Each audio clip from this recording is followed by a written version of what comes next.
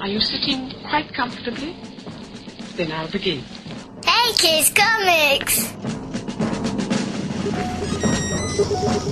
Comic books.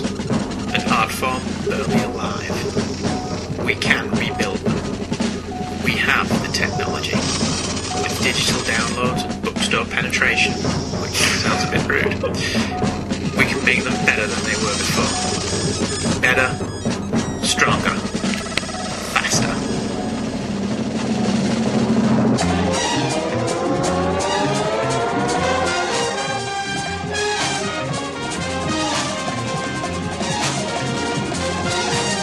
Hey Kids Comics!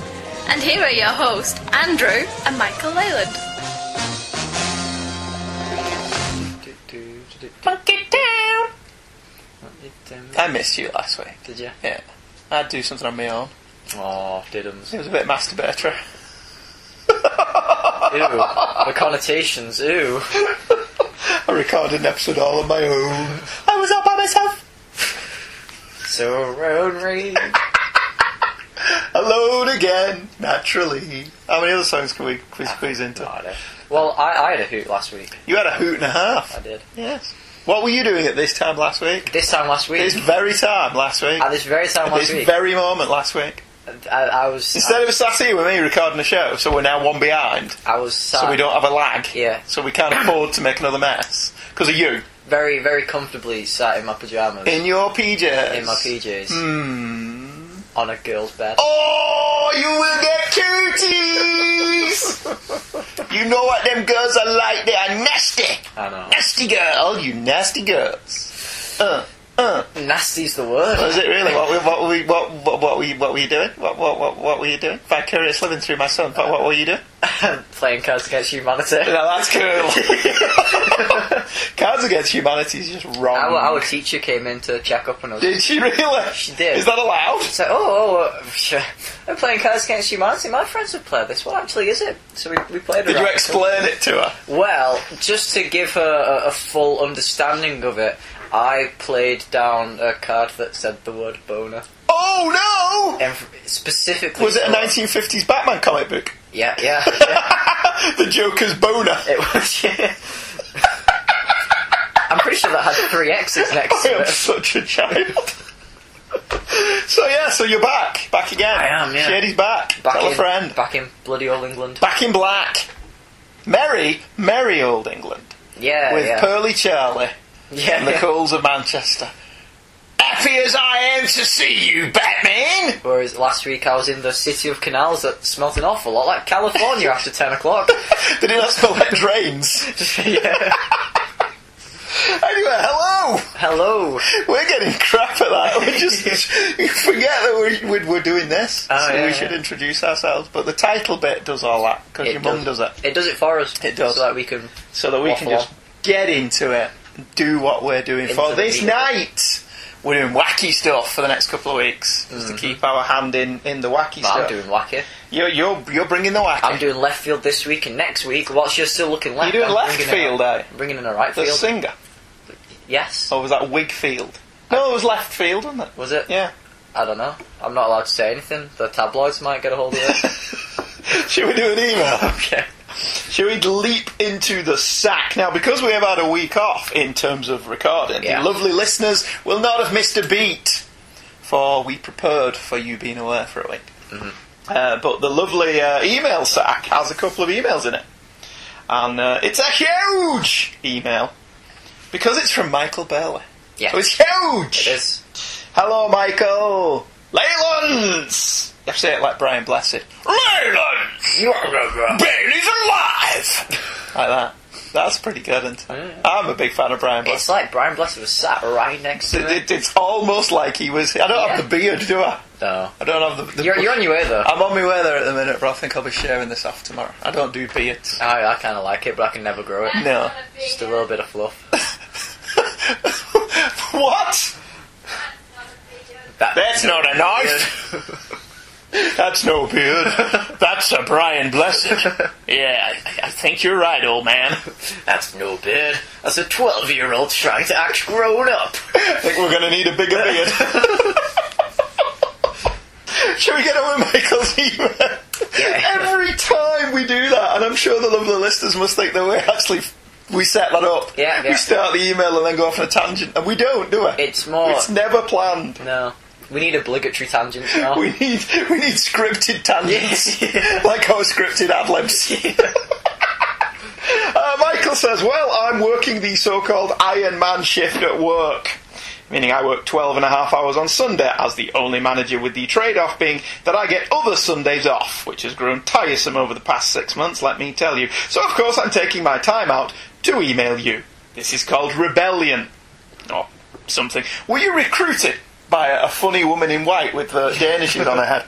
To send emails at work time. Did she send it on a USB R2-D2 stick? Was it the message saying, help me, Michael Bailey, you're my only hope? That would be quite cool. Yeah. And then off he goes to save the world or something. Save the world from scumbags making you work Sundays. Yeah, whoa, scum. Anyway, the final 2 chapters of JL Avengers. I was actually saving this episode for the shift I'm working on now. I had to have something to look forward to, and the newest Hey Kids seemed like the way to go. I'm going to kick this off with a minor correction. The original 2-page spread that showed all of the DC heroes that would be taking up the slack whilst Diana had her walkabout, Bruce goes off to hang out with Dick and Tim, and Clark goes off being all powerless, was not drawn by Jerry Ordway. Normally I would not mention such things, but the words Jerry Ordway and wasn't very good cause a 404 error in my brain.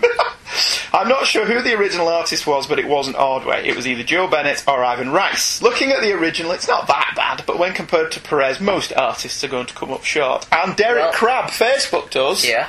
And said that it was Joe Bennett. Well, I looked it up. And did you? I did, and yes, it was Joe Bennett. I only thought of Jerry Ordway because I knew he was the other artist on Infinite Crisis who wasn't Ivan Reis. Right. Such. So he sprung to mind first. Right, so are you going to apologise for saying the words Jerry Ordway and not very good and causing Michael's brain to go, does not compute! Does not compute! I didn't say Jerry Ordway just wasn't very good. I said that piece of art wasn't very good and it could have been Jerry Ordway. Oh, that's a very politician way of getting yourself out of trouble. Yeah. I think, by actually denying what you said and saying what you said was actually different to what people actually heard. Yeah. Very good. You've got the makings of a politician. I applaud you, except I will disown you if you decide to become that. Michael continues, the wrap-up to your coverage was superb. I really can't add anything else to what you said, and it was nice to hear both of you get so excited over the story. The only thing I can think to comment on is Andy's statements about Crisis at the end of the episode. Sure, I could argue with Michael's idea that long hair automatically means mullet, but I know I'm right, so no need to get into it. Have I said something casual and offhand again? If it's long in the back but short at the front, that's a mullet. I don't think he had long hair at the back and short at the front. I think he had long hair. Essentially what you've got at the minute. You can put your hair in a ponytail. You're right, I can, but... Were you a hipster douchebag? But you can't do that if you've got a mullet. So that's the point that we're trying to make. You see... Yeah, but isn't it one of those little tiny ponytails that look a bit douchebaggery? No, I know it. That's alright, fair enough. I know it might have been a while since you were able to put your hair in a ponytail, but... Son of a bitch. You wound me. You cut me to the... Just because you've been away for a week and sat in a woman's bedroom playing Cards Against Humanity does not give you the right to come back here and abuse your father. Bit of how's your father? Anyway. I could abuse you before I went away, what changed? Yeah, but not like that. Yeah, well. Not in a Rolf Harris kind of way. Oh. Hey, he's been convicted and sent down. We can actually say stuff like that. Yeah. So. Now that he can't play with his digits. Shut up! 2 little boys had 2 little toys. It's the Crisis thing that made me raise an eyebrow. Was this a Clarkson offhand comment again? I understand Andy's feelings about the Crisis, I really do, but comparing JL Avengers to Crisis is grossly unfair. For one thing, you are comparing a story that was designed to have lasting ramifications to a story that was designed to be a one-off, and, with the exception of the Syndicate Rule story in JLA, would never be referenced again. Yes, JL Avengers is a good story, and it's fun, but it exists in its own 4 issues, and that's it. By design, the story was supposed to be a one-off. Crisis had a purpose. We can argue about whether it was a good idea all day long, preferably over a pint. Hey, if you're buying, mate, I'm there. But at the end of the day, it can't be argued that Wolf and Company went into this with an idea that had a lasting impact impact on the DCU. Again, the fact that people came afterwards and messed it up is not the fault of Crisis. I just think that comparing the two stories and saying one is better than the other is comparing apples and oranges. It's fair, I suppose, because Perez is involved in both. But beyond that, they had two different reasons to be. I don't know, we're going to have a minor disagreement again. I think it's perfectly fair for me to say I think JLA Avengers is better than Crisis. Because that's just me saying, I think that JLA is better than Crisis and I preferred it. And that's taking the story into account instead of the reasons why it exists.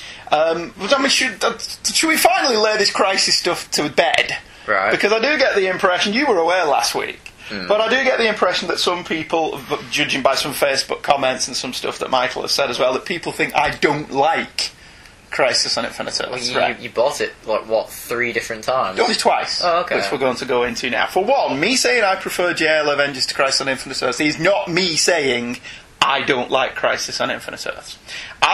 This is the secret origin of Andrew and Crisis on Infinite Earths. You see what I did there? You like that? Yeah. For whatever reason, I did not read Crisis when it came out in 1985. Now, I don't know whose reason or what that reason is. I'm pretty sure it's not to score touchdowns. But I'm almost positive that it is because Crisis on Infinite Earths did not receive newsstand distribution in the United Kingdom. Or certainly, it did not have newsstand distribution where I bought my comics. And at that point, I was still buying comics from newsagents. I wasn't going to comic book stores every week. You could still buy comics in newsagents, and Crisis wasn't one of them, so I didn't read it. By the time Crisis had been and gone, I'd seen pages from it in stuff like Comic Scene and Amazing Heroes, fanzines like that. And I knew everything that happened in it. Yeah. I'd seen panels and pages and it was discussed as you might expect, so I never read it. Yeah. This was also the era of everything not getting an instant trade paperback. If you missed those 12 issues of Crisis, it was gone. Yeah. Would have thought I would have finally got around to it in the late 80s, early 90s, but by that point I was in my pretentious Vertigo phase. And I was reading Sebastian O and Enigma and Sandman and Preacher, and I wasn't reading superhero stuff, so it kind of slid me by. By the time it did eventually get a trade paperback release, which was 97, 98-ish, I know I bought it in Worlds Apart in Liverpool, and I know we had you, so that will have been the late 90s. Won't it? And I distinctly remember reading that trade paperback in the doctor's surgery waiting for your mum to come out. Right. We went up to the doctor's either because of an appointment with you or an appointment with your mum, and I sat in the doctor's reading Crisis while she was in there doing whatever it was she was doing. So I do remember that. Yeah, being typically me, I sat there reading comics while, major life and death surgery was going on, but I was reading comics, so that's okay. Loved it, thoroughly enjoyed it, put it back on the shelf, never thought about it again, never read it again. Yeah. I bought the Omnibus, Absolute. I bought the Absolute 2-3 years ago. It's during the lifespan of this show, wasn't it? It was 60% off, wasn't it? Because it was at Manchester, you got the Sandman as well. And it was 60% off, so it was something like £35. Yeah. And so was your Sandman one, and I only had £60 on me. And I said to the guy, will you take 60 for both of these? And he said yes. So I got both those Absolutes for 60 quid. So essentially it's buy one, get one free, wasn't it? For all intents and purposes. Put it on the shelf, never read it. I've just recently dug it back out because of Tales of the JSA. I've gone through them all again, all your Absolutes. And started reading it again, and I'm now 3 or 4 issues into it. And enjoying it just as much as I did the first time round. But I enjoyed JLA Avengers more for all the reasons Michael gives, though. It's a self-contained story, not designed to have a follow-up. And not ruined by the fact that it's had a follow-up by lesser creators later on, unlike Crisis. So, I don't think we're actually disagreeing. I disagree. Well, we are disagreeing now, because I disagree. You can compare JLA Avengers to Crisis in the sense that I can say I prefer JLA Avengers. I'm not saying JLA Avengers is better from an analytical point of view. I think it's better as a reading experience, and the enjoyment I get from it is I get more enjoyment from that than I get from Crisis, which is not to say I don't like Crisis. Okay? I can like Marathon Snicker bars, and I can like Mars bars, and I can say I actually prefer Snickers bars. That doesn't mean I don't like Mars bars. Okay. Are we copacetic? Right, okay. Yeah, I remember the Crisis trade paperback just because of the Alex Ross cover. Yeah, well, that's in the Absolute, isn't it's it? The box. Yeah, it doesn't look as good as a box. That's a bit Yeah. Yeah, because when I bought the Absolute, I gave that trade paperback to Luke. Yeah. I paid it forward, which I tend to do. I always knew Crisis existed just because of the cover. I'd never read it, but I knew the cover. Yeah, the cover's pretty good. Because I'm a big Alex Ross fan. Yes. Well, you've now read Absolute Crisis on Infinite Earths, haven't you? I've read Crisis, yeah. I don't think I've read the Absolute. Did you read the paperback? Yeah. Oh, right, okay. Because I'm the kind of guy who, if I'm going to read Final Crisis, I have to go back to... Yes, you're one of them. Now, if I'm going to read this, I have to read this, and this before I read the thing I want to read. And you get your little book out and you make a little checklist. Yeah, alright, okay. There's no need to start with the low blows. Oh, I'm sorry. You're okay doing that to me, but I cannot reciprocate. Has maturity not given you a shield to a... What is this maturity of which you speak? I was going to say age, but I didn't want to upset you again. Age, maturity. The words, they're coming out, they're in English, but I'm not quite understanding their context. Should we wrap up Mike's era? As for Zero Hour, continues Mike, I can't argue with your comments that much. It had good intentions, but I will agree with Andy that some of the decisions afterwards were questionable, especially the Batman thing. And unlike Crisis, I think those decisions were made on the fly, with the editors and creators not really thinking them through. Also, unlike Crisis, the bad ideas were a direct result of the event instead of something happening 3 or 4 years down the line. The correlation between bad idea and story was tighter. Whilst I hold that DC was stronger after Crisis, for a time at any rate, Zero Hour can be blamed for more of the problems that came after it than Crisis can. Splitting hairs, possibly. But I stand by my statement. Looking forward to the next slate of episodes. Hope all is well. Love to the family. Your mate, Mikey Mike B. And Michael is a Superman apologist, it says so in his signature. Mm-hmm. And he has a blog on the Fortress of Baileytude. And he is the host of Views from the Long Box, with appearances by some Northern chanter, and Bailey's Batman podcast, and co-host of From Crisis to Crisis, our Superman podcast, and co-host of Tales of the Justice Society of America, and co-host of Radio KAL Live every Monday night at 10:30 EST, and a partridge in a pear tree. That was quite epic. It was. Thank you, Michael, for emailing in. Do you think the DCU would still be the same if Zero Hour never existed? It wouldn't now, no. Well, that's what I'm thinking of. The only thing that came from it is Parallax. Yeah, and he's gone now. And in the Multiversity Handbook, Parallax is the only thing of Zero Hour that's mentioned. Right, okay. Well, it's interesting getting the Absolute for the Crisis out. There's a couple of things, in the Companion. Yeah. There's a couple of things in the Companion that struck me. One, Roy Thomas was vehemently against Crisis, but ultimately worked with him because he realised that was the direction the company was going in, even though he was the guy who ended up being screwed the most. Yeah. By Crisis on Infinite Earths, with All-Star Squadron and Infinity Inc. and all that stuff just never happening anymore. And there was another brilliant quote in it. Paul Levitz, Jeanette Kahn and Dick Giordano said something like, "These changes will be permanent for as long as we are in charge." And I thought that line should be underlined, highlighted in yellow, blown up and printed on the wall, for as long as they are in charge. Yeah. So there you go. That's it's what we've been saying for a while, isn't it? Mm-hmm. Doesn't matter what changes are wrought by an editor-in-chief or a writer or whatever, those people will not be in charge of that character forever. Yeah.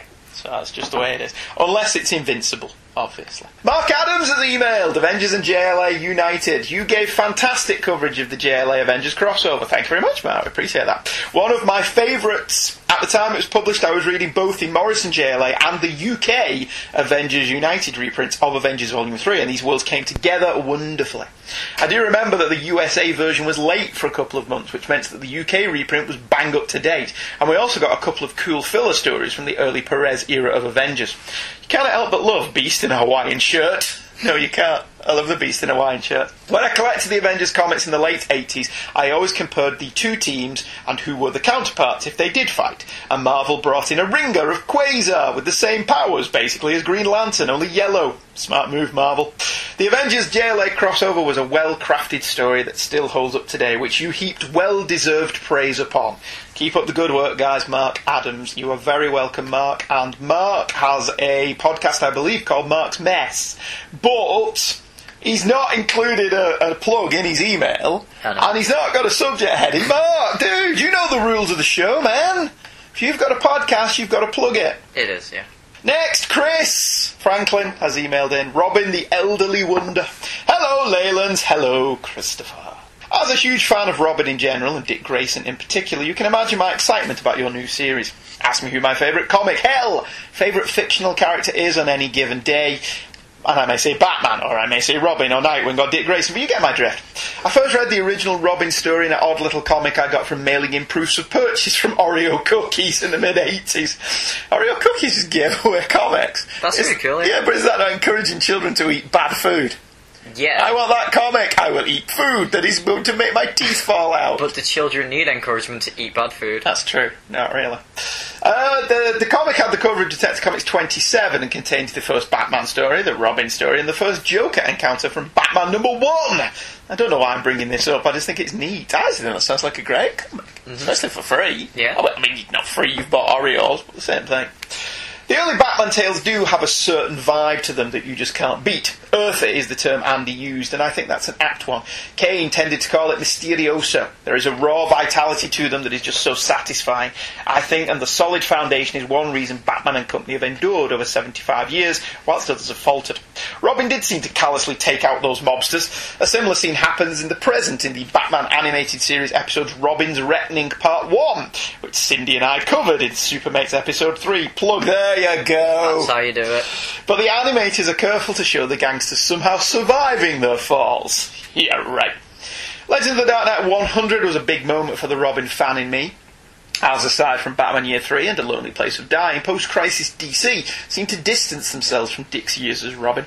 I even got a print of the Ross cover when it came out, and it still hangs in my collectibles room. I thought the retelling was fine, but Dave Taylor's art is very hit and miss with me. His proportions are often off and not in the I draw that way on purpose way like Bruce Timm does, but it was a nice retelling of Dick's beginnings. The Jason Todd story was haunting. The shot of Batman cradling Jason's cold body still sticks out in my mind. It's etched in there, I think. Chuck Dixon was God in the Batverse during the mid to late 90s, and to me these titles have never been the same since he left. Nightwing issue 25 was a standout in a fantastic run. I really can't add more than what you two have said, other than a few continuity items. The cover reflects the post-cataclysmic Gotham after the giant earthquake. This will lead into No Man's Land, of course. The two murderesses Dick were involved with were from the Nightwing miniseries preceding the ongoing title drawn by Greg Land, and from Nightwing Annual 1, where Dick actually married a girl whilst on a case. It was part of DC's Pulp annuals that year. As an aside to that, W. Blaine Dowler also texted me to tell us that it was in that Pulp annual of Nightwing, and somebody on Facebook did. I want to say it was David Gutierrez, but I could be wrong. But anyway, everyone who got in touch to say, yeah, that was Nightwing Annual #1, thank you very much, which we've not read, because despite being in the Dixon era, Chuck Dixon didn't write it, therefore it's not in the trade paperbacks. Right. So that's why we've not read it. Birds of Prey #8, Chris continues, is one of my favourite single issues of all time. I was a big fan of the revived interest in the Dick-Babs relationship. I think you can credit their portrayal in Batman the Animated Series for Barbara's de-aging and the renewal of their attraction to one another. As much as I love all things from the Timverse, Bruce and Barbara having a thing after he and Dick broke up was just kind of icky. It's part of the canon I can do without, but anyway, back to Birds of Prey 8. I always wondered how much went on that night with Dick and Babs. I think Dick believing they could be a couple now points towards something more than just a kiss, but I like that Dixon keeps it ambiguous. Looking forward to more Robin, even if Michael insisted on some Damien in there. Sorry, I'm an old grouch, and I still think Tim Drake was the last word on Robin. Grumble, grumble, get off my lawn, etc. Well, to be fair to young Michael, he didn't pick it because it was a Damien story. As I said in the issue, we'd already covered Prodigal. Yeah. We didn't want to do the Black Mirror because it was just too damn long for the allotted space. So I went to Michael and said, right, pick a good Dick Grayson as Batman story that isn't long. You just picked that story, though. Well, no, you gave me a list, didn't you? You gave me, this is a good one, this is a good one, this is a good one. And I ultimately plumped for that one because we could do a lot of Cockney accents. Yeah. Jason Statham. I was thinking, though, we're doing Robin, and we did Tim Drake, and we touched upon Jason. We did touch upon Jason. We, can't leave out poor Damien. I think some people would have been happy if we had. But maybe us covering Damien will change people's minds. That's always a possibility, because it was actually a lot of fun, that story, wasn't it? Anyway, done and dusted. Emails done for this week. We will be back next week with more emails. Yes. But not with another show, because we're going to carry on with this show after these commercial message. You struggled though, didn't you? I kind of thought we were finishing. This is why we need to script your ad-libs. This is why we need to script the ad-libs and make notes of the tangent. Yeah, we'll be back in a minute after this plug for Listen to the Prophet, a Deep Space Nine podcast that I'm on with Paul Spataro and Sean Angle. Listen to it, it's dead good. Doesn't get the downloads that we want it to. Bit of biasness there. Oh yeah, totally self-promotion, dude. That's what it's all about, apparently. Back in a minute. Here at Quarks, customer satisfaction is our primary concern. I'd say we just found our way into a wormhole. I'm Kira Nerys. Lieutenant Commander Worf, reporting for duty, sir. You're the best crew any captain ever had. This may be the last time we're all together. This will shortly become a leading center of commerce and of scientific exploration. And for Starfleet, one of our most important posts. It is quite simply, Commander, the journey you have always been destined to take. Sensors are not functioning. We've lost all contact with the space station. What the hell is happening out there? Shields up. Damage report. Balance stations. I'm Captain Benjamin Sisko. Welcome to Deep Space Nine. Listen to the Prophets, a Deep Space Nine Two True Freaks presentation with Sean Engel and Andrew Leyland. And now with 100% more Paul Spataro. Sometimes things just drop through the cracks. Since we began recording Hey Kids Comics, those many moons ago, the show somehow evolved away from what we planned it to be, into this thing where we look at long arcs or specific characters over a number of weeks, or in some cases, complete decades of comics publishing.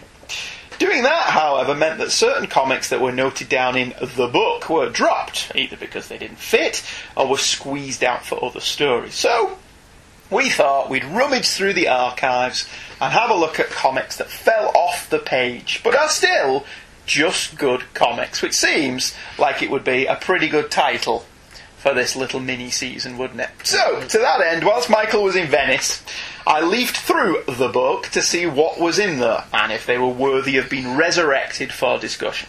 As ever, I asked Michael to contribute his just good comics, so we'll see how that works out for us. The thing that struck me about these issues were that very few of them were epoch-making. Very few killed someone off, or were major changes to the characters, or alterations to the, say it with me, status quo. They were just exactly what they should be, good comics. Looking at them, it's easy to see why they were dropped, but not everything has to be an event. Sometimes a good story is reward enough. So, over the next few weeks, we'll be digging out a few comics that may have escaped your notice. Comics that may not be regularly mentioned on CBR's Comics Should Be Good, but that, for whatever reason, stuck with me and Michael. As always, it's interesting to see if these hold up or not, and what resonance, if any, they have with the younger reader, that would be you.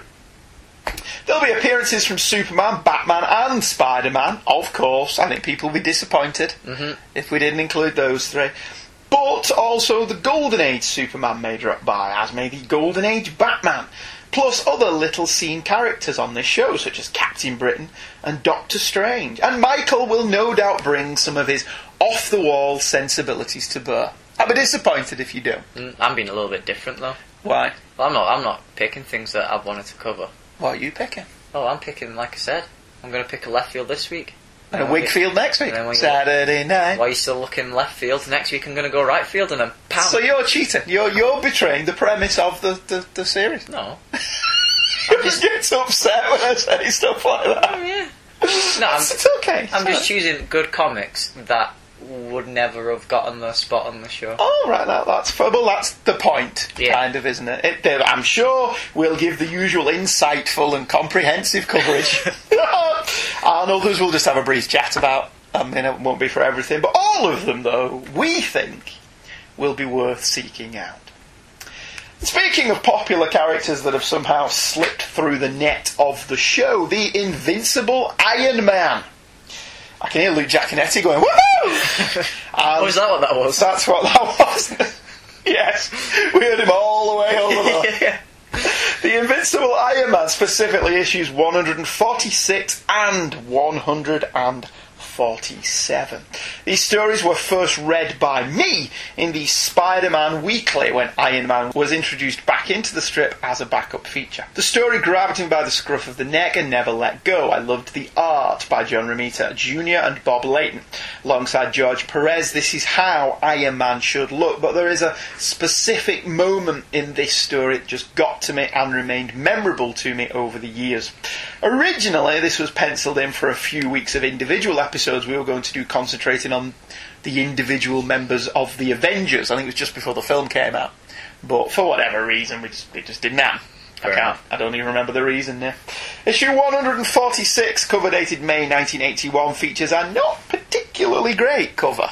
No. In my humble opinion. There is a reason that they didn't use this on Spider-Man Weekly, I think. The bad guy, Black Lash, has his back to us, so we don't really get a good look at him as he flashes his whip around. It's kind of apt on the week that 50 Shades of Grey comes out, I suppose. Iron Man stumbles back, clutching his arm, and there are lots of concentric circles, as if one or both of them has a radar sense. It's not Bob Layton's best work. I also think that Black Lash having a top knot, wouldn't Iron Man just grab hold of it and pull him up by it? That would be my thinking. What did you think of that cover? Bit nah. It's not great, is it? Which is a shame, because I do like Bob Layton. I just don't think that cover... I mean, I like the white background, and I like the Iron Man logo being black and red. There's something quite cool about that. But no, as a cover, it's not a great one. Both figures look a bit off as well. Do you think? Yeah. Black Lash's legs look... One leg looks much longer than the other. And much thicker as well. Yeah, it may just be the angle. But no, it's... I mean, Iron Man actually looks like somebody in a suit of armour. Yeah. Which he didn't a lot of the time. But no, it's not the best cover in the world, is it? Black Lash and the Burning was plotted and written by David Michelini, penciled by John Romita Jr., with inks and plot by Bob Layton. Artemis Pivens, employee of Stark Industries, is showing a group of school children around Stark International, something Tony Stark, aka Iron Man, is keen to avoid.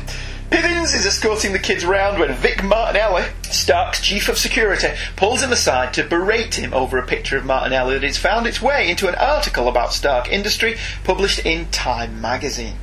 Martinelli makes it quite clear that his contract stipulates no picture of him is to appear anywhere, and if a slip-up like this happens again, Pivens will be for the high jump. As Tony Stark plays gooseberry to Jim Rhodes and Yvette Averill, who is auditioning to be Stark's second-in-command, Martinelli heads home.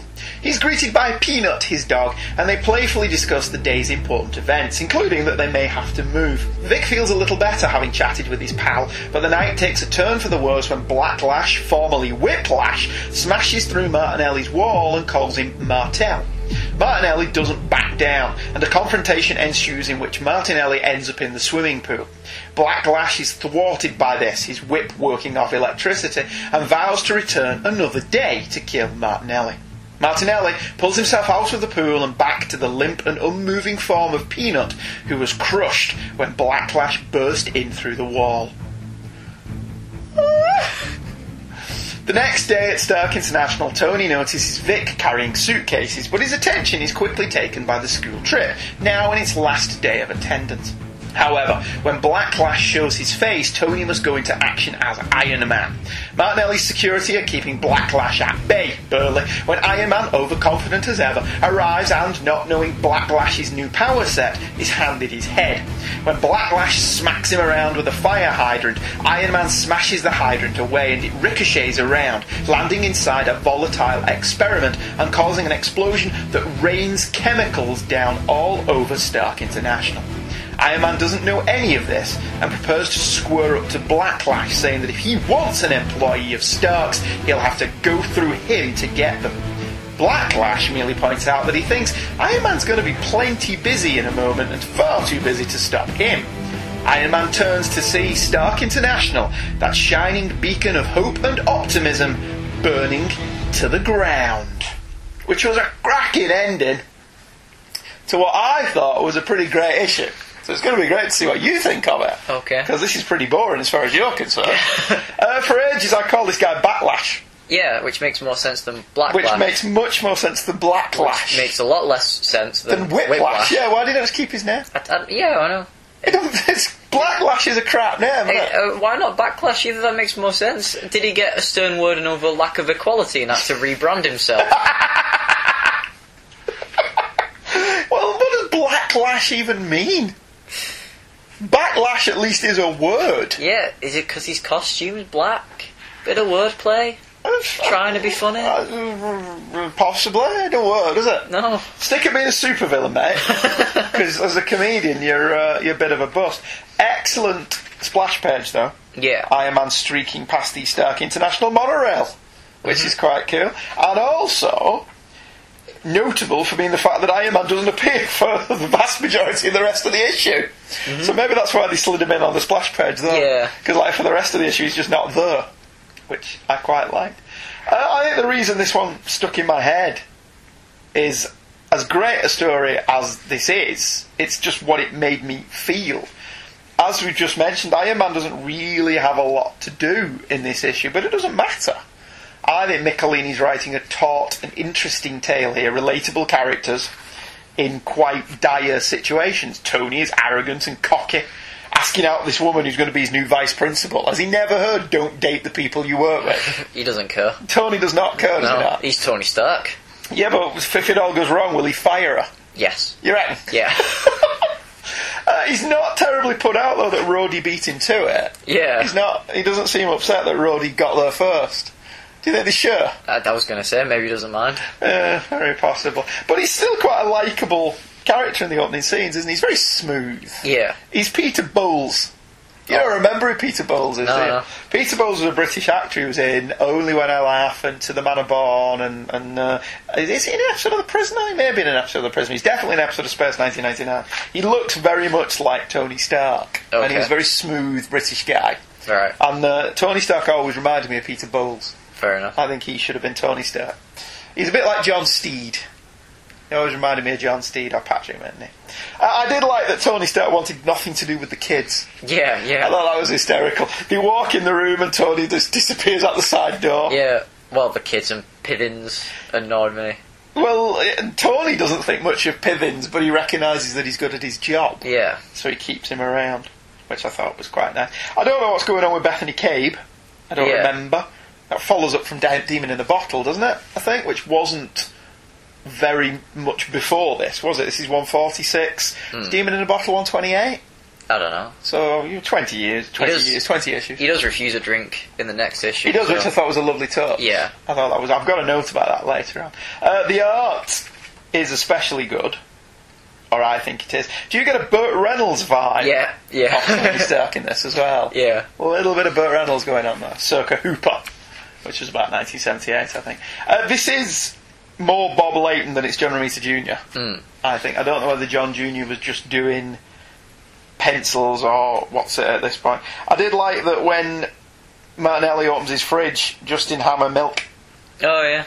I thought that was quite a nice subtle touch. I did think it odd that the kids' field trip to Stark International takes place over more than one day. Yeah. Have you ever been on a field trip that took more than one day? No.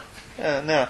I mean, you just went to Venice and China where they were school thingy, or they weren't field trips. Yeah. You don't tend to go on a field trip that takes you more than a... But alright, maybe Stark International's big. Yeah, maybe it's bigger than Venice. Yes, and maybe there's... what can they show you at a power factory? And here's another big generator. Yeah, and here's another science facility. And here's some more pseudoscience. Yeah, it's such... I don't know. Here's a fight. Oh, the building's burning down. Oh, it's Iron Man! Yay! That's why we came! If Ofsted could see this. Ofsted comes and gives Iron Man needs improvement score. Health and safety be damned.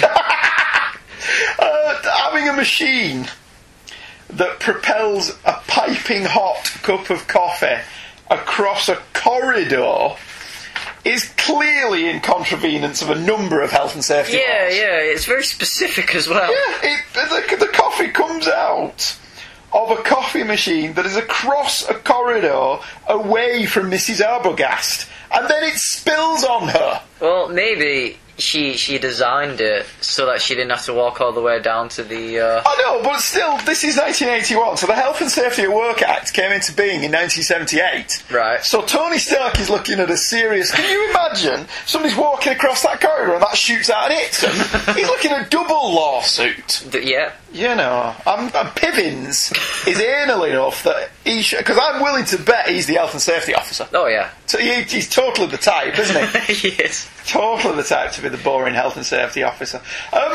Something really weird about this. When Tony bumps into the kids that want his autograph, I'm trying to find the page. Where is it? Oh, there. Is it? Oh, yeah. Right, the girl on page 3 who goes to Tony Stark to ask for his autograph. Is she really unbuttoning her blouse? Oh, yeah. She's what? 10? That's just not right. I mean, at least the kids have got pads and stuff. Yeah, yeah. I mean, maybe she's not doing, but... Well, maybe she once saw her mum at a Motley Crue gig. That's where she came from. Yeah.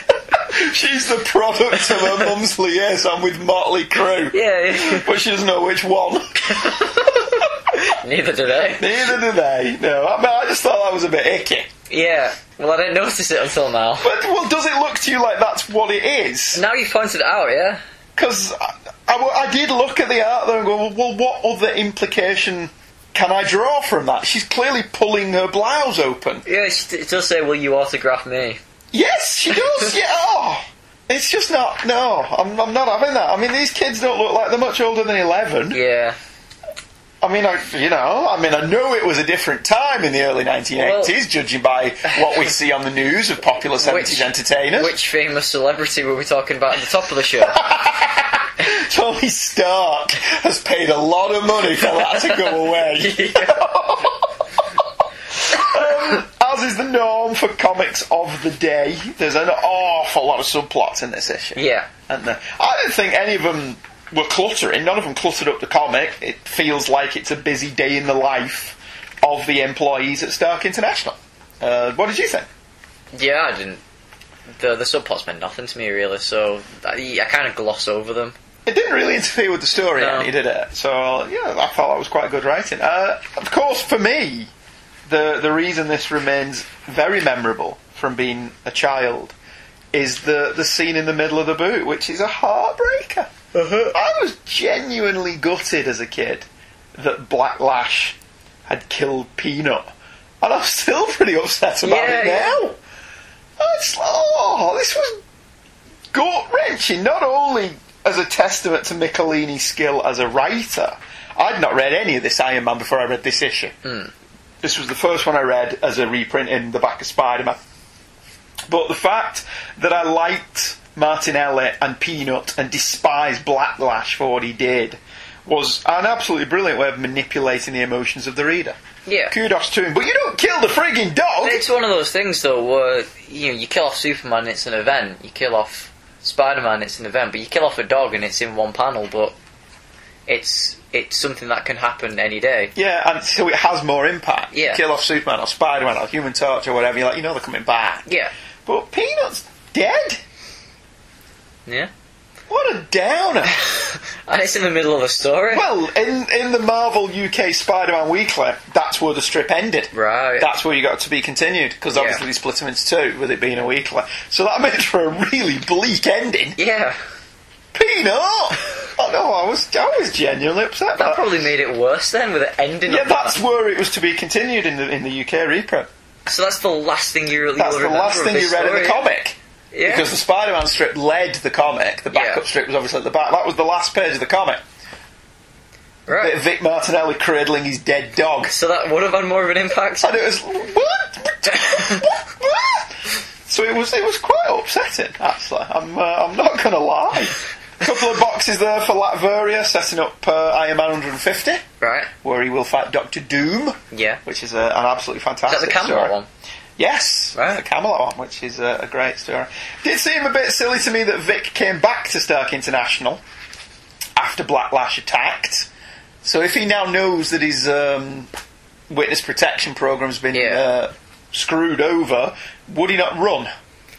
Yeah. Or do you think he thought, I've got a better chance of fighting back at Stark International? Iron Man hangs out here. Iron Man hangs out here, and I'm surrounded by security. Yeah. And weapons. So, maybe. You know, I don't know. Iron Man gets taken down due to his own overconfidence, which is kind of typical of a Marvel book, isn't it? I mean, I'm not going to wrap this up. We'll talk about the issue as a whole generally, but Iron Man putting the armour on page 26 is absolutely fantastic. Oh, it's always cool. Always cool. I like the golden and red armour, even though it makes no sense. He puts on his gloves, and the yellow just climbs up his arm. Well, see, it doesn't here, does it? Well, the yellow already looks like he's wearing it. Well, that's later on in Extremis, really. Right. Unless they did it a lot earlier. But, yeah, I mean, he does actually look like a guy in armour. Yeah. In the Bob Layton issue. Back when they set it up, it was just his chest plate, his boots, and his gauntlets, and the yellow stuff will just kind of move its way up. Right, so it's just like tight. Yeah. Whereas now it's all armour. I love that page. I love the art. I think it's an absolute great issue. In terms of adverts, because this is an early 1980s comic and therefore chock full of brilliant ads, Master Kung Fu issue 100 was out this month, which I got in the 50p bins not too long ago. Don't think I've read it yet. The Thing is the person advertising subscriptions. That very much looks like a Joe Sinnott thing to me. The Thing is advertising Marvel 2-in-1, which is brilliant. Marvel 2-in-1 issue 75. Double-sized issue. Marvel Universe Money has Stan Lee on it. And Jim Shooter signed it. You can get Marvel dollars. No, I think it was just advertising winning some money, isn't it? I kind of want one. I wouldn't want some Marvel dollars. That'd be awful. The Thing in Earthly Delight is the Hostess Fruit Pies. His versus. It looks like it's the Impossible Man, but they look a bit too evil to be the Impossible Man. Don't recognise the artist on that one. Maybe Ron Wilson. Don't know. And the Mighty Marvel checklist has lots of cool comics because Marvel was brilliant in the early 1980s. Well, it was, wasn't it? Not a single bad comic. Not a single... Well, I'm not going to say not a single bad comic, but issue 147 has a much better cover and one that did make it as a cover for the Spider-Man Weekly. Iron Man flies skyward, his arms tied at the bicep to his chest by Black Lash's whip, as Black Lash is pulled behind him over the burning buildings of Stark International. Black Lash may have Iron Man's arms pinned, the cover copy reads, but he's in for the ride of his life. As opposed to last issue, Bob Layton nails this cover. And that's brilliant. What do you think? No, I like it. It is. I like that Iron Man's arm is cracking as well. Yeah. Where Black Lash's whip is. I still don't get how Black Lash's whip is just a normal whip, and It isn't. It's got electricity and other gubbins happening in it. It just looks normal, though. It does just look like a normal Indiana Jones style whip. Yeah. I will give you that, but it does explain that it has super-powered properties. That's a much better cover, isn't it? It is. Love that. That may be still got Black Lash on it, so... Yeah. As a villain, he doesn't suck. He's quite a good villain. He's just got a stupid name. Yeah, Whiplash was a much better name. It was. Leave the name. The name's copyright, dude. Leave the name alone. That's where the merchandise comes from the name. Nobody's going to remember Blacklash, and everyone's going to call you Backlash. So just leave it as Whiplash. It just makes much more sense. Holocaust at High Noon was the title, same creative team as last time. Iron Man blasts Black Lash into a building and then flies Martinelli out of harm's way. He orders Martinelli to get the civilians out of the buildings and clear the grounds as the fire starts spreading rapidly.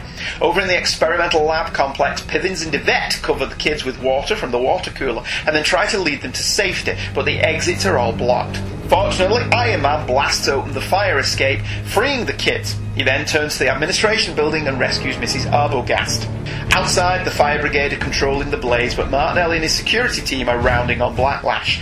The guards aren't really any match for him, as he proves, but there are now a ton of coppers and law enforcement officials answering to the fire alarm, and Black Lash decides even if he kills Martinelli here, there is a good chance the cops could overpower him just by sheer numbers. As Black Lash flees, Iron Man fills a tanker with water and manages to aid in the quenching of the fire. Tony later confronts Martinelli, who tells him that his real name is Vince Martell, and he is in the Witness Protection Program after testifying against mob bosses. He's prepared to leave Stark International, but Tony tells him that ain't happening. That night, Black Lash prepares to strike again. However, Iron Man, Rhodey and Martinelli have rigged a trap for the Whip Snapper, and Black Lash falls for it. Blacklash's new armour is still a source of irritation to Iron Man, and Blacklash manages to get in a few decent blows, even chipping Iron Man's armour and pinning him down with a heavy gravity field. Iron Man kicks in the boot jets, sending him, and by extension Blacklash, who is attached to Iron Man via his whip, skyward. Blacklash can't let go, or he'll fall to his death. Iron Man speeds up, heading directly towards a building, but pulls up at the last minute, smashing Blacklash into the wall. Later, Iron Man dumps Blacklash's body on the desk of the Maggia hitmen who hired him to kill Martinelli and tells them that if they forget about the contract, Iron Man will forget about them. Oh, that was a bit of a what's it ending? Yeah. You don't come after my friend, I'll leave you alone. And you're like... Sukasa, Mikasa. Yeah, Iron Man, you do know these are mafia hitmen, right? You know, unless he left and then just slipped a note in Thor's pocket. Yeah. You know, if you're ever bored, Blondie, just go over there and smash them up a bit. There's a minor colouring gaff on page 3 that actually hinders the story slightly. Yvette pulls aside a technician to help the kids get out of the building, but his white lab coat changes to blue. Did you notice? Making it look like she's talking to Pivins. Oh, yeah. But she isn't. I mean, I did like that she and Pivins don't like each other. Another excellent splash page. Iron Man standing between Blacklash and Vic Martinelli as Stark International burns in the background. The art in these issues is just gorgeous. I think the art's brilliant in these. Mrs. Arbogast is brilliant. I did love Mrs. Arbogast. She was a great character. She's funny and quite snarky. And Iron Man going to the administration building and having to pick her up and carry her out. Because she's sorting all the paperwork. Because she's trying to save Mr. Stark's paperwork, yeah. And Iron Man's like, anytime today. I love the way he's casually just leaning against the thing. Yeah. Like, you know, we've got all the time in the world. The building is not burning down around your ears. And she's like, well, all this stuff from Mr. Stark, I need to save it. No, we'll worry about that another time. Iron Man putting out the fire is also a pretty neat action beat. He fires a number of repulsor blasts into the building, making a couple of strategic holes. He then takes a tanker, rips the top off, fills it with water from the sea before returning and dumping it over the buildings, putting out the fire, which is kind of what Superman would do in Superman 3. It's a very Superman thing to do. It is a very Superman thing to do, isn't it? Except Superman used his icy super breath to do it, whereas Iron Man has to use the tanker. It was good though. Absolutely brilliant opening. Really loved it. As Michael mentioned when we were talking about last issue, Vic Martinelli offers Tony a drink and he just turns it down with a casual no thanks, which was a lovely little character bit. But I did also think it was very much a sign of the times that Vic not only had a bottle of whiskey in his office, but he offered his boss a drink and Tony thought nothing of it. Tony thought nothing of the fact that his head of security has a bottle of whiskey in his office.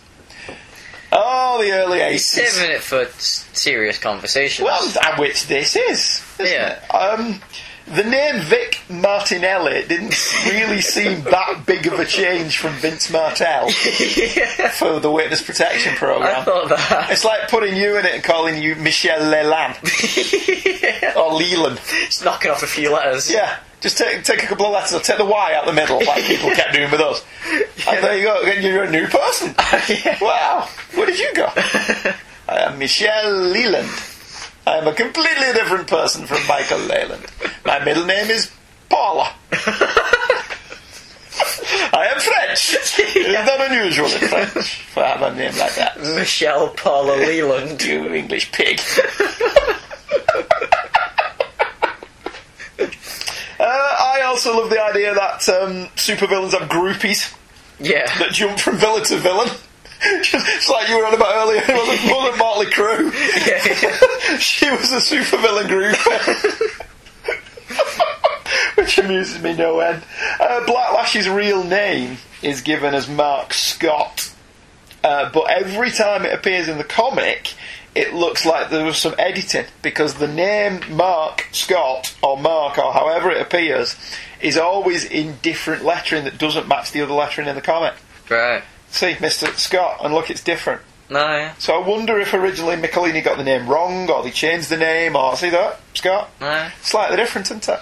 So I don't know what happened there, post-production gaff, or maybe Michelini didn't put his name in the script so he couldn't remember it until the editor to find it. Yeah. By which point the editor had to pencil it in himself. I don't know, this is all just supposition on my part. The ending is a staggering stroke of luck that Black Lash arrives just in time to hear all of the requisite dialogue that he needs to hear to make this plan work.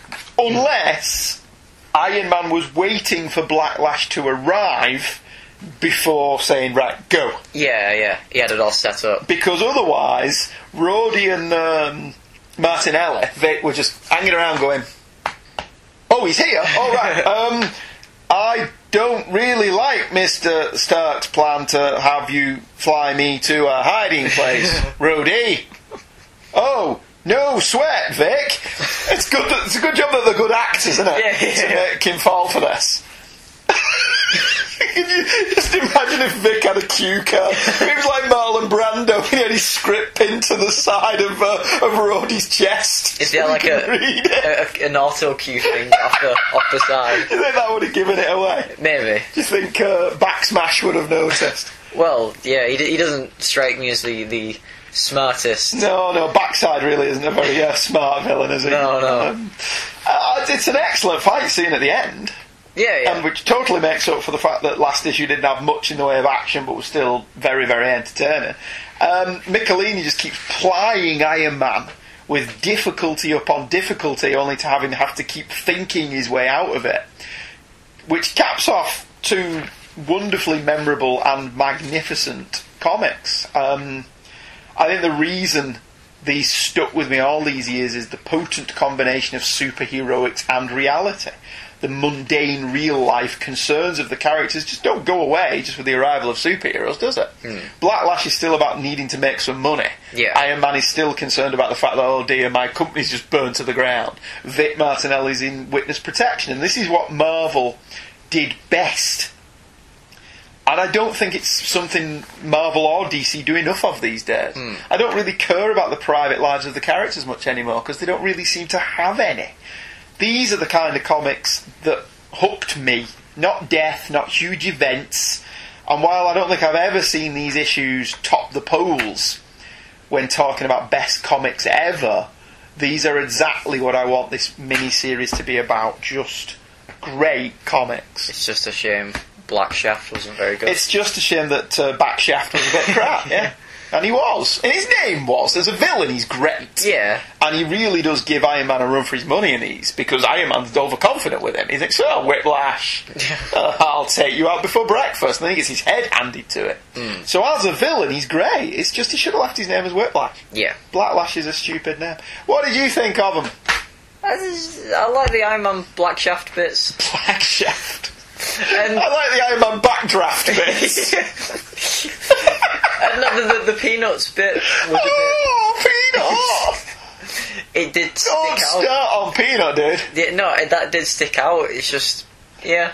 I loved them. I think they're absolutely brilliant. I think the Michelini Leighton run, Mita Jr. run on Iron Man is absolutely fantastic, and those are two standout issues in a standout run. And the fact that they are just considered normal, yeah, they're brilliant. I will have no word said against them. Absolutely fantastic.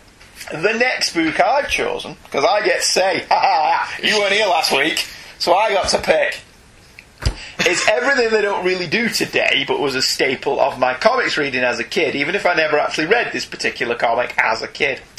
Some of the titles that were always on my B or C list of comics to buy after my top tier titles were bought were the Bronze Age team-up books, Marvel Team-Up and Marvel 2-in-1, printed, oddly enough, by Marvel, and The Brave and the Bold and DC Comics Presents.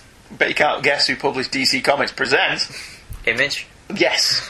Almost always presented complete stories within their pages, so there was none of that pesky concern with finding part 2 that plagued newsagent distribution.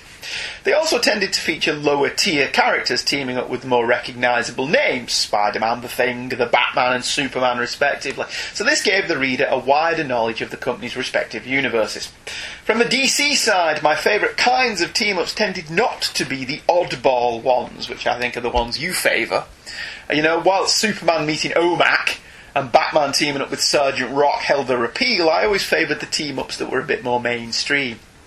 I fondly remember Superman meeting Robin and the Joker, but my all-time favourites, even if the stories weren't particularly good, were team-ups like Superman and Clark Kent, or team-ups between Earth 1 and Earth 2, like Batman and Huntress, or his team-up with Robin, the ex-Boy Wonder, ridiculous yellow tights to the contrary. Not being a reader of JSA, these team-up books probably gave me more of an insight into the Earth 1 and Earth 2 shenanigans than any other DC comics, which is something we'll be coming back to in a few weeks' time. That's known as a tease. This comic, magnificent though it is, was not one I bought when I was a kid. I picked up DC Comics Presents Annual number 1, released in June of 1982, after being teased by the cover for years in Florida. Of all places. It was at Coliseum of Comics, where it was 50% off its $4 cover price. That was still $1 more than its proper cover price, so Professor Allen probably wouldn't approve, but given that I'd wanted this for years, couldn't resist. So it's not a 25% bargain, so Professor Allen would not feature on his show, but, you know, I could live with $2 for this, because it's great. Even though it's only $1.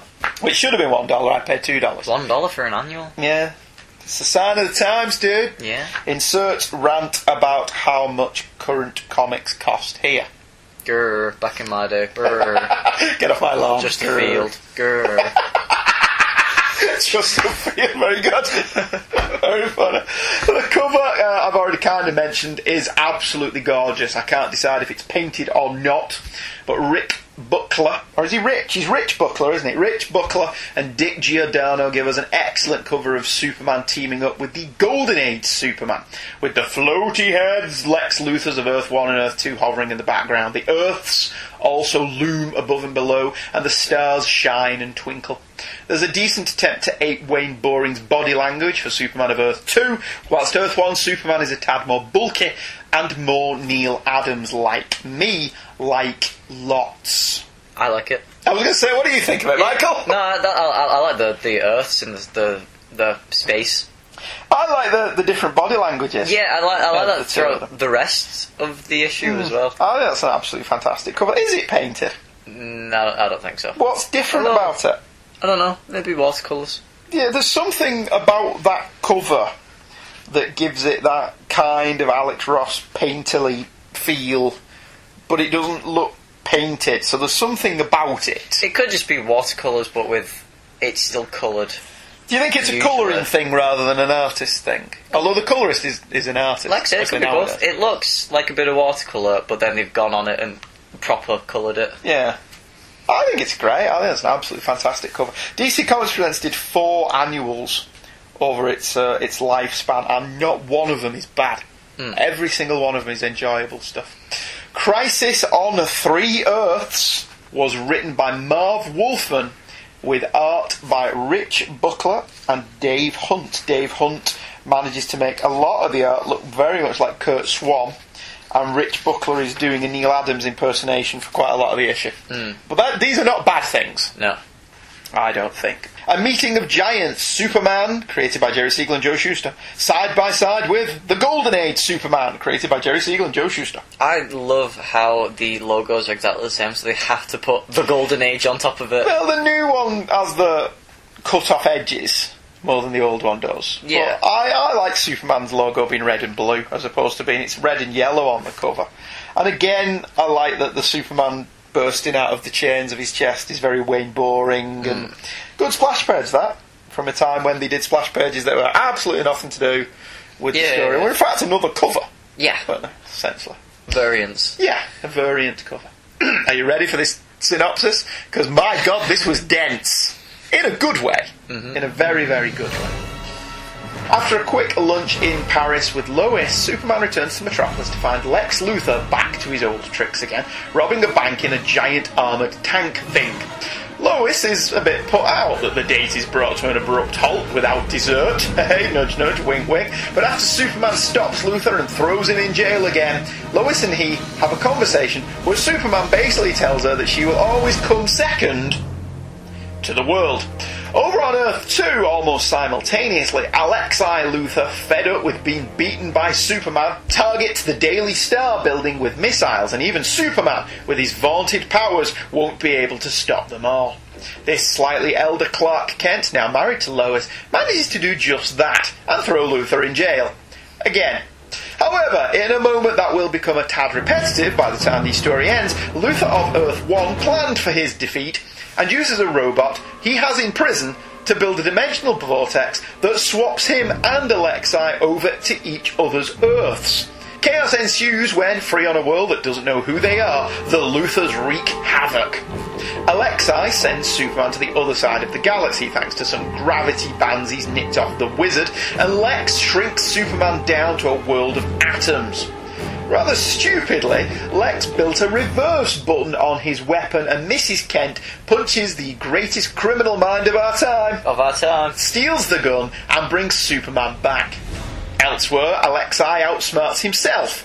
The black hole he has dispatched Superman into crushes the gravity bands before it really hurts Superman, and, free, he returns to Earth.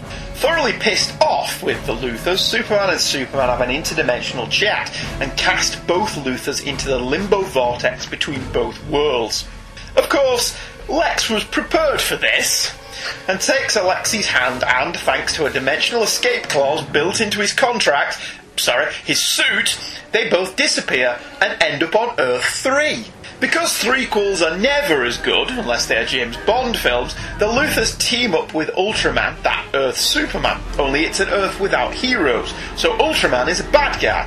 Fortunately, Earth 3's Lois is every bit as nosy as Earth 1 and Earth 2's, and witnesses this meeting of minds. She makes a beeline to Alex Luthor, the Earth 3 Luthor, who is a good man on this world, and he quickly deduces that Alexei must have made an ion drive that will destroy Earth 1 and 2, which would be the first conclusion I would leap to. On Earth 2, the Supermans have got together for a chat, with Superman telling Superman that the best thing he ever did was marry Lois, and Superman is an idiot for not telling her how he feels.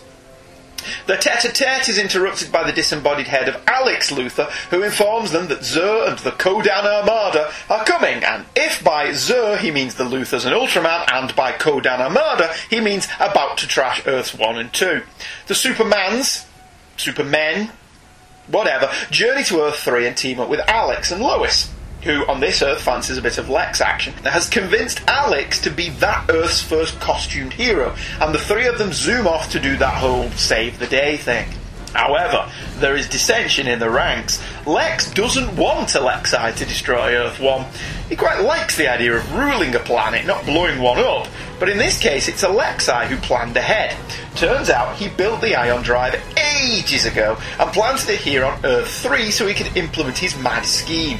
This will materialise both Earth 1 and Earth 2 in the same space at the same time, destroying both worlds.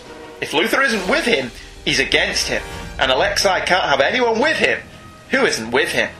The discussion is interrupted when the Supermen, whatever, appear, and Ultraman decides to kill them both. A lot. Ultraman kicks the crap out of both Supermen, whatever, and it's up to Alex Luthor to save the day, thanks to a device he whipped up at lunch that turns Ultraman intangible. With him off the table, the Supermans... Is that what we're settling on? Yeah. Okay. Find the Luthors just as Lex is rebelling. Their arrival causes the Luthors to put their own differences aside, as neither one wishes to return to jail, although they probably have already prepared for it anyway. Superman 2 stays to take out the Luthors, while Superman 1 takes off to prevent the Earths from colliding. Superman 2 destroys the ion drive despite taking a pummeling from the Luthors, and Superman 1 pops over to the limbo space and places himself in between the ion tractor beam that is tearing the Earths apart, then fires the intangibility ray at both Earths, allowing them to pass harmlessly through each other. With both Luthors and Ultraman returned to jail, Alex and Superman return to their respective Earths to get it on with their respective Lois Lanes. But Earth 1 Superman realises that his Lois is just as married to her job as he is.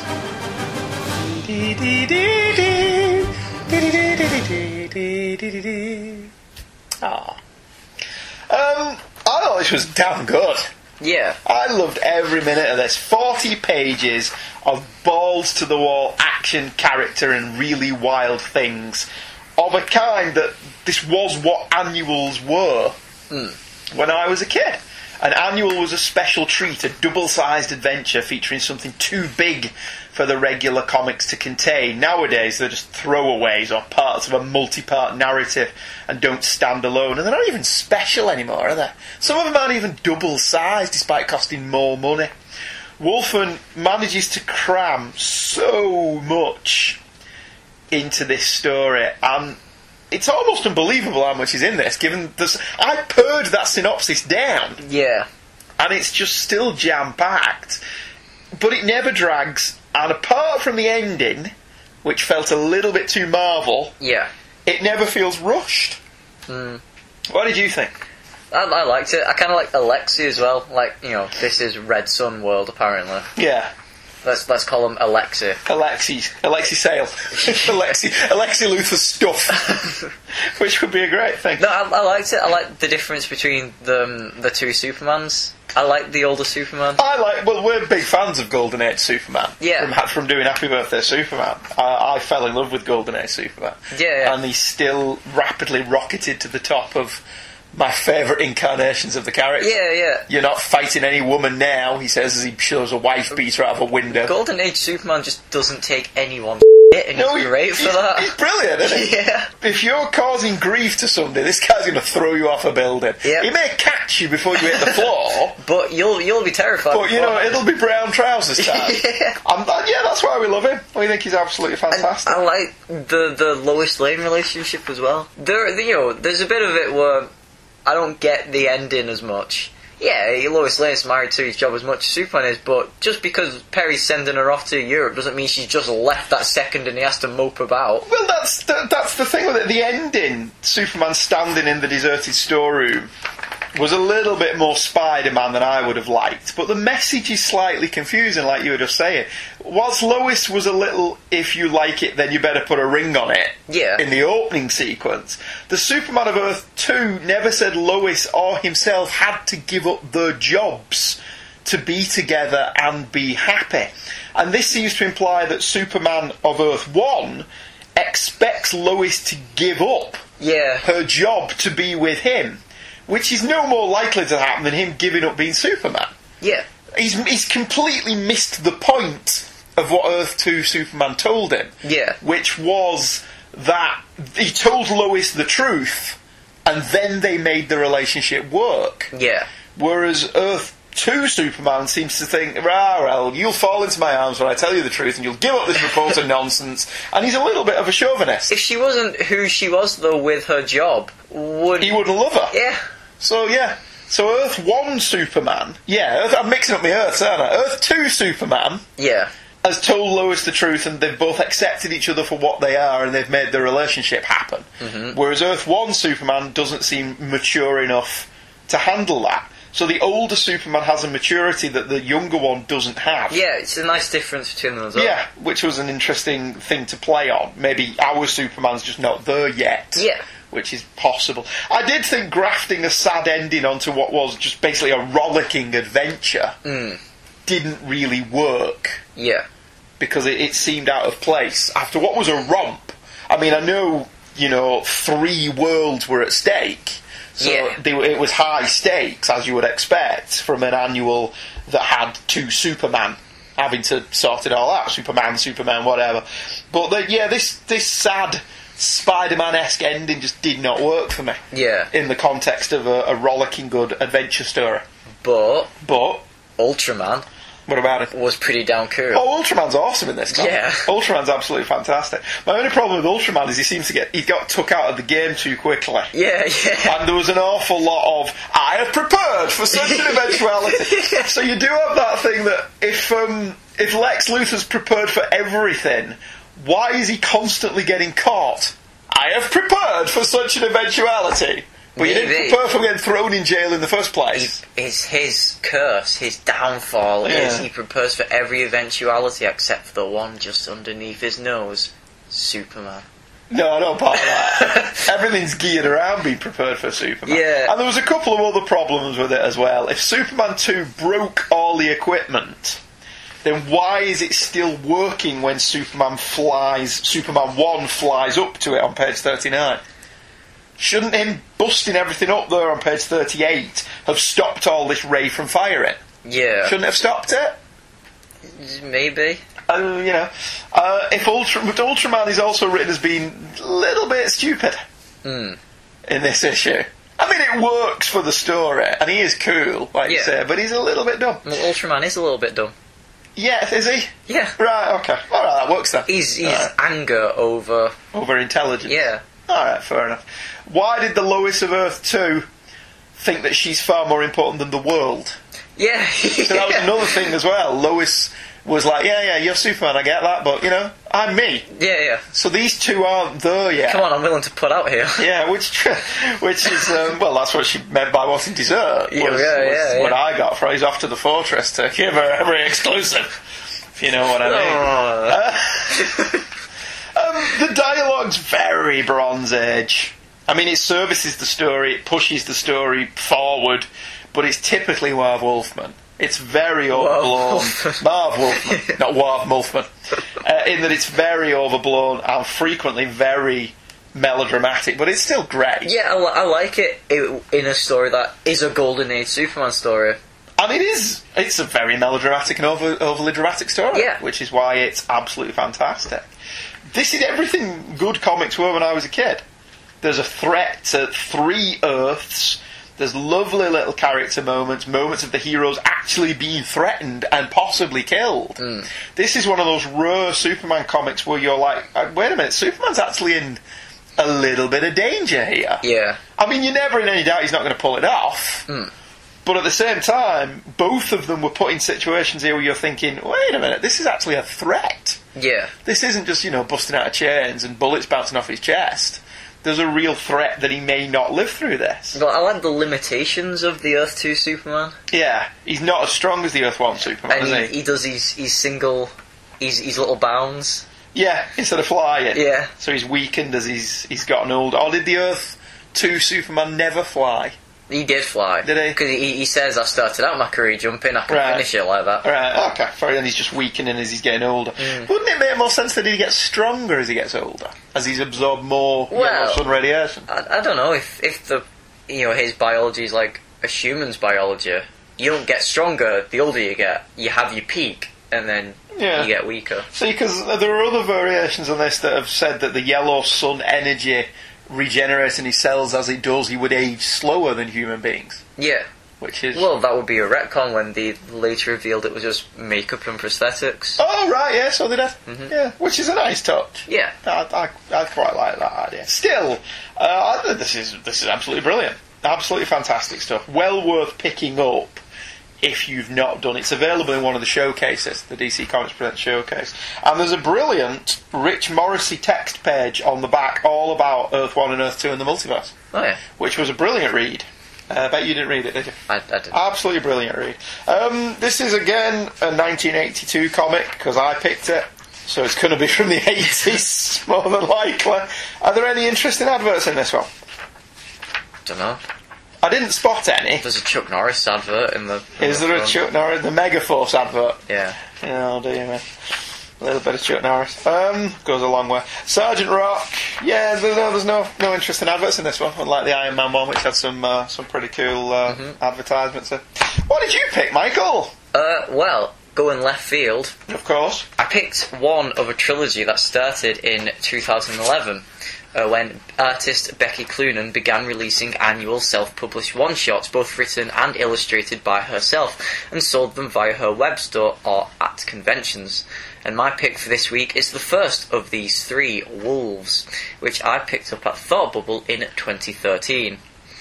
From what I noticed, the web store versions are larger and feature slightly different cover layouts, whilst the convention variants are smaller A5 size. Although this could be down to printing, as my copy's the 3rd print from 2012. And signed. And signed, yeah. And dated, and fingered for you. What's it called? Specialised? No, it's not special. Personalised. God, we're stupid. And personalised too, which I thought was lovely. For Monkey Mike, Becky. That's lovely. Yeah. And she's even dated it 2014. That's lovely. Really nice.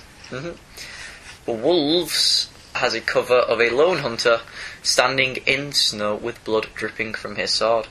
And he's leaving a trail of it behind him as well, because it's black and white cover with just the red blood being the only colour on it. Tones for the background, which is cool. Yeah, there's lots of shading. And if you actually run your hand over it, which I'm surprised you didn't, you can actually feel the ink on it, which I thought was a nice touch.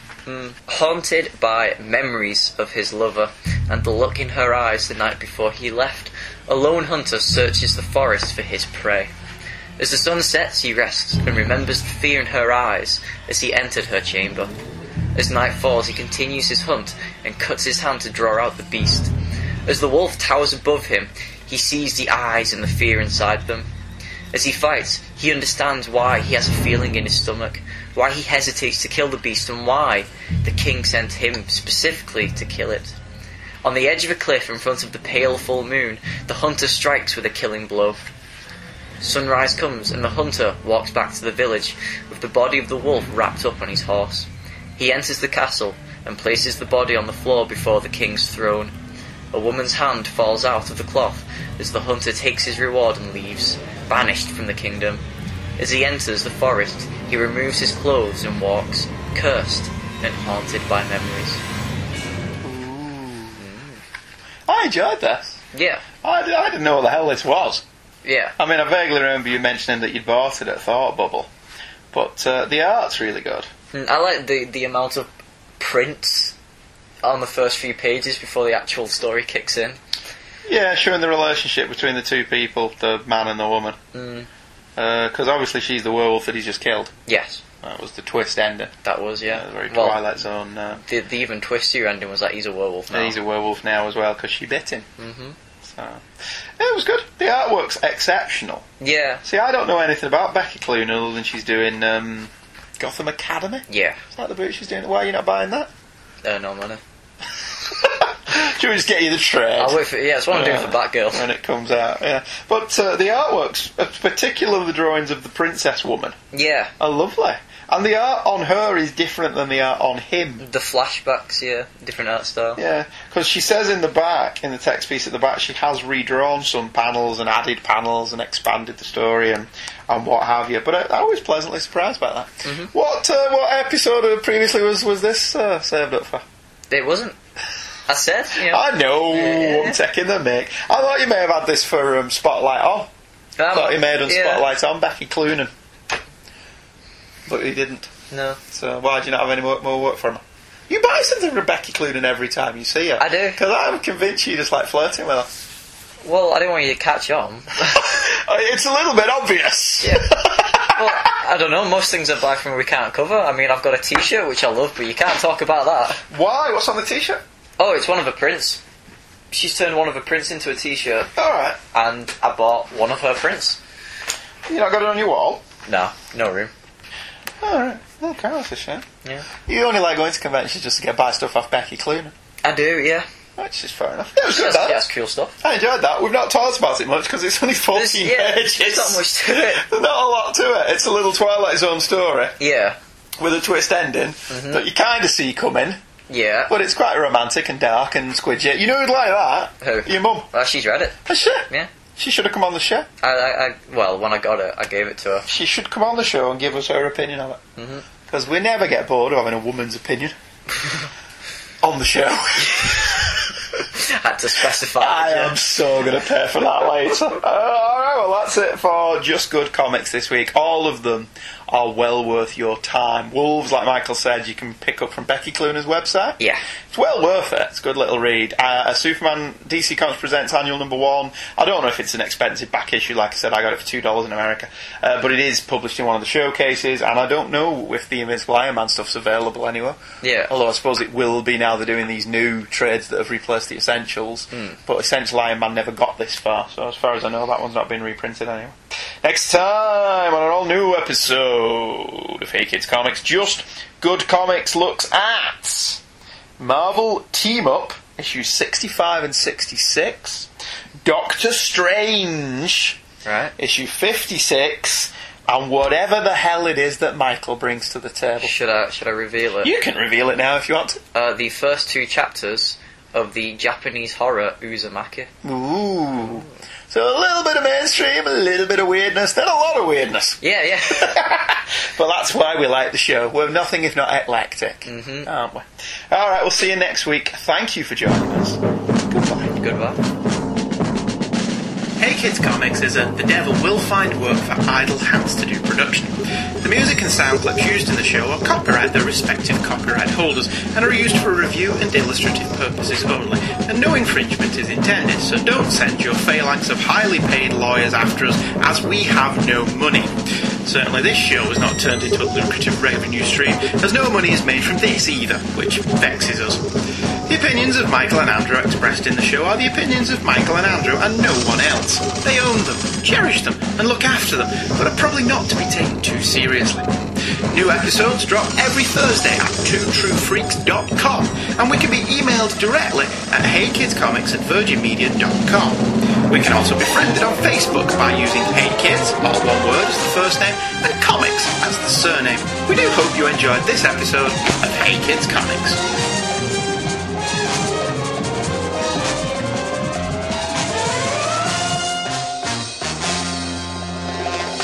We're back. We don't do that anymore. So that was very BBC4. And we're back with more fun from the four-colour comic book world. Today's stories are from Marvel Comics, The Invincible Iron Man. From DC Comics Presents Superman Meets Superman. And Becky Cloonan's Wolves will give the art-out perspective.